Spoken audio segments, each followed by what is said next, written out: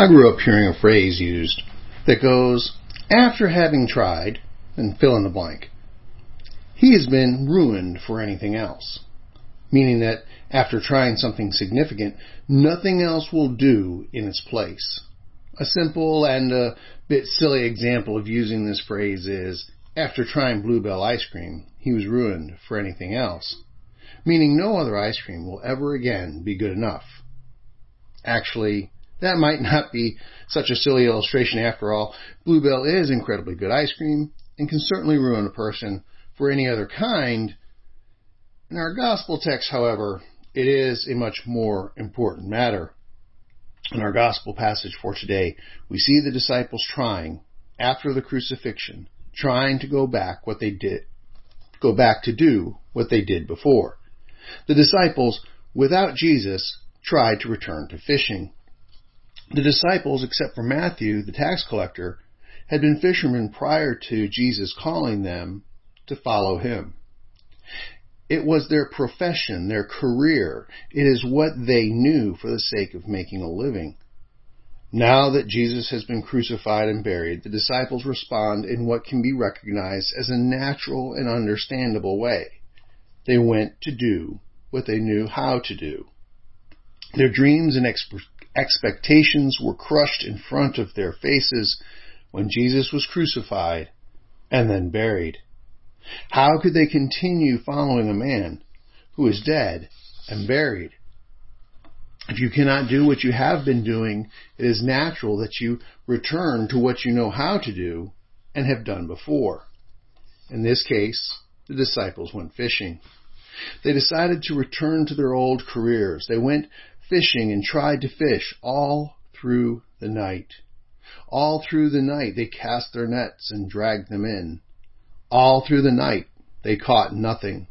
From dusk to dawn they had been casting and dragging their nets and have caught nothing. Remember, these are professional fishermen. They know how to catch fish. They should have had a large catch, or at least large enough to restart their fishing careers. Instead, they caught nothing, not a single fish.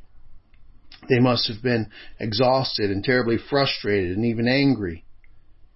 How could they so completely fail to do what they had been doing all their lives? That is, all their lives except the past few years when they were following Jesus. It is as if their identity, the very nature of who they were, had changed. And the truth is, it had changed. Jesus said to them when he very first called the disciples, "Follow me, and I will make you fishers of men, of people, of humanity. You will no longer draw fish from the sea for the sake of the frying pan. You will draw men and women into the kingdom of God for their freedom from sin." The disciples are no longer what they once were. They are no longer commercial fishermen. They are Jesus' apostles, the first bishop priests. A permanent change to their identity, their very being as people,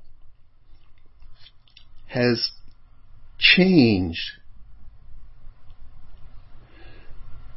The fancy theological word for that is ontological change. In being ordained to holy orders, the priest undergoes an ontological change. He is no longer the same human person. As a priest, I am ruined for anything else. I cannot pursue a career. I must serve Christ. In the same way, the disciples, selected and ordained by Jesus, could never go back to fishing.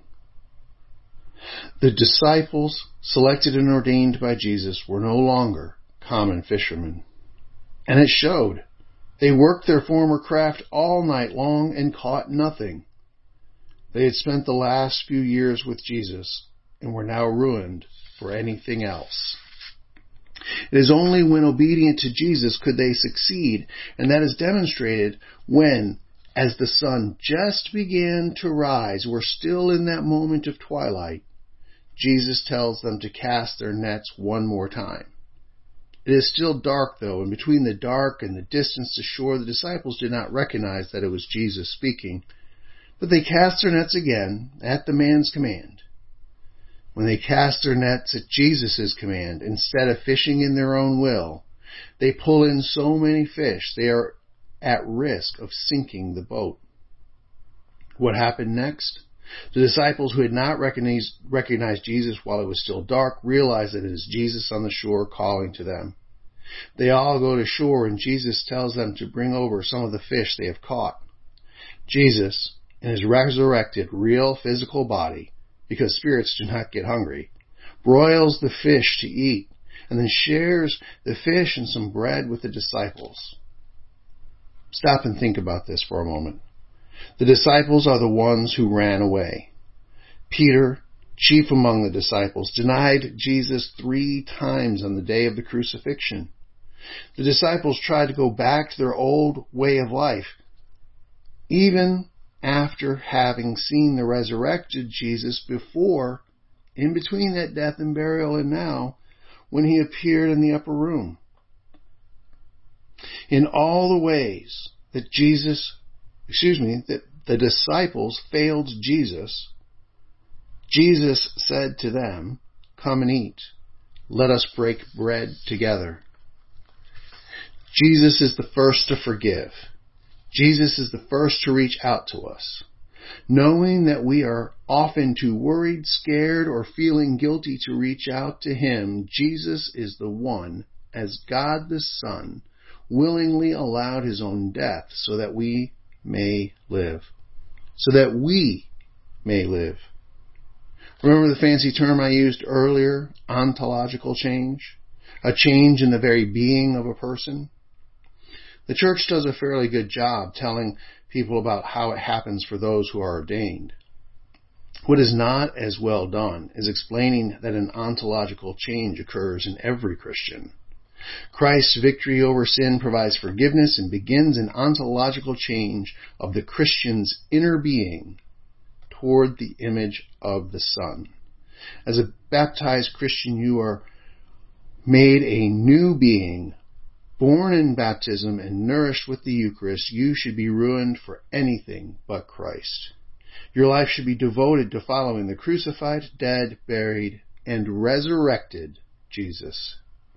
Yes, you are still living in the world and doing the jobs that God has appointed for you, but you are doing these jobs in ways that honor God. Just like the Apostle Paul wrote to the Colossians, "Whatever you do, work heartily as for the Lord, not for men, knowing that from the Lord you will receive the inheritance as your reward."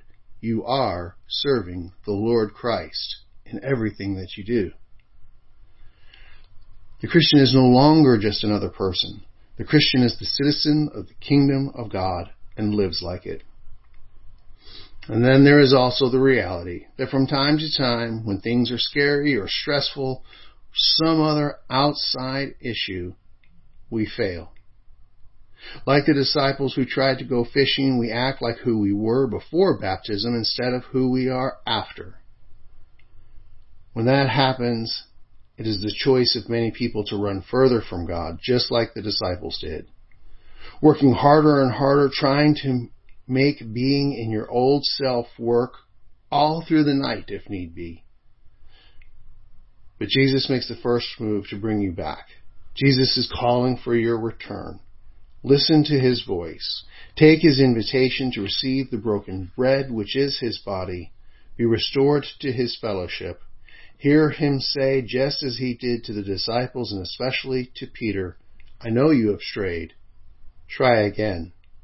Follow me." Amen.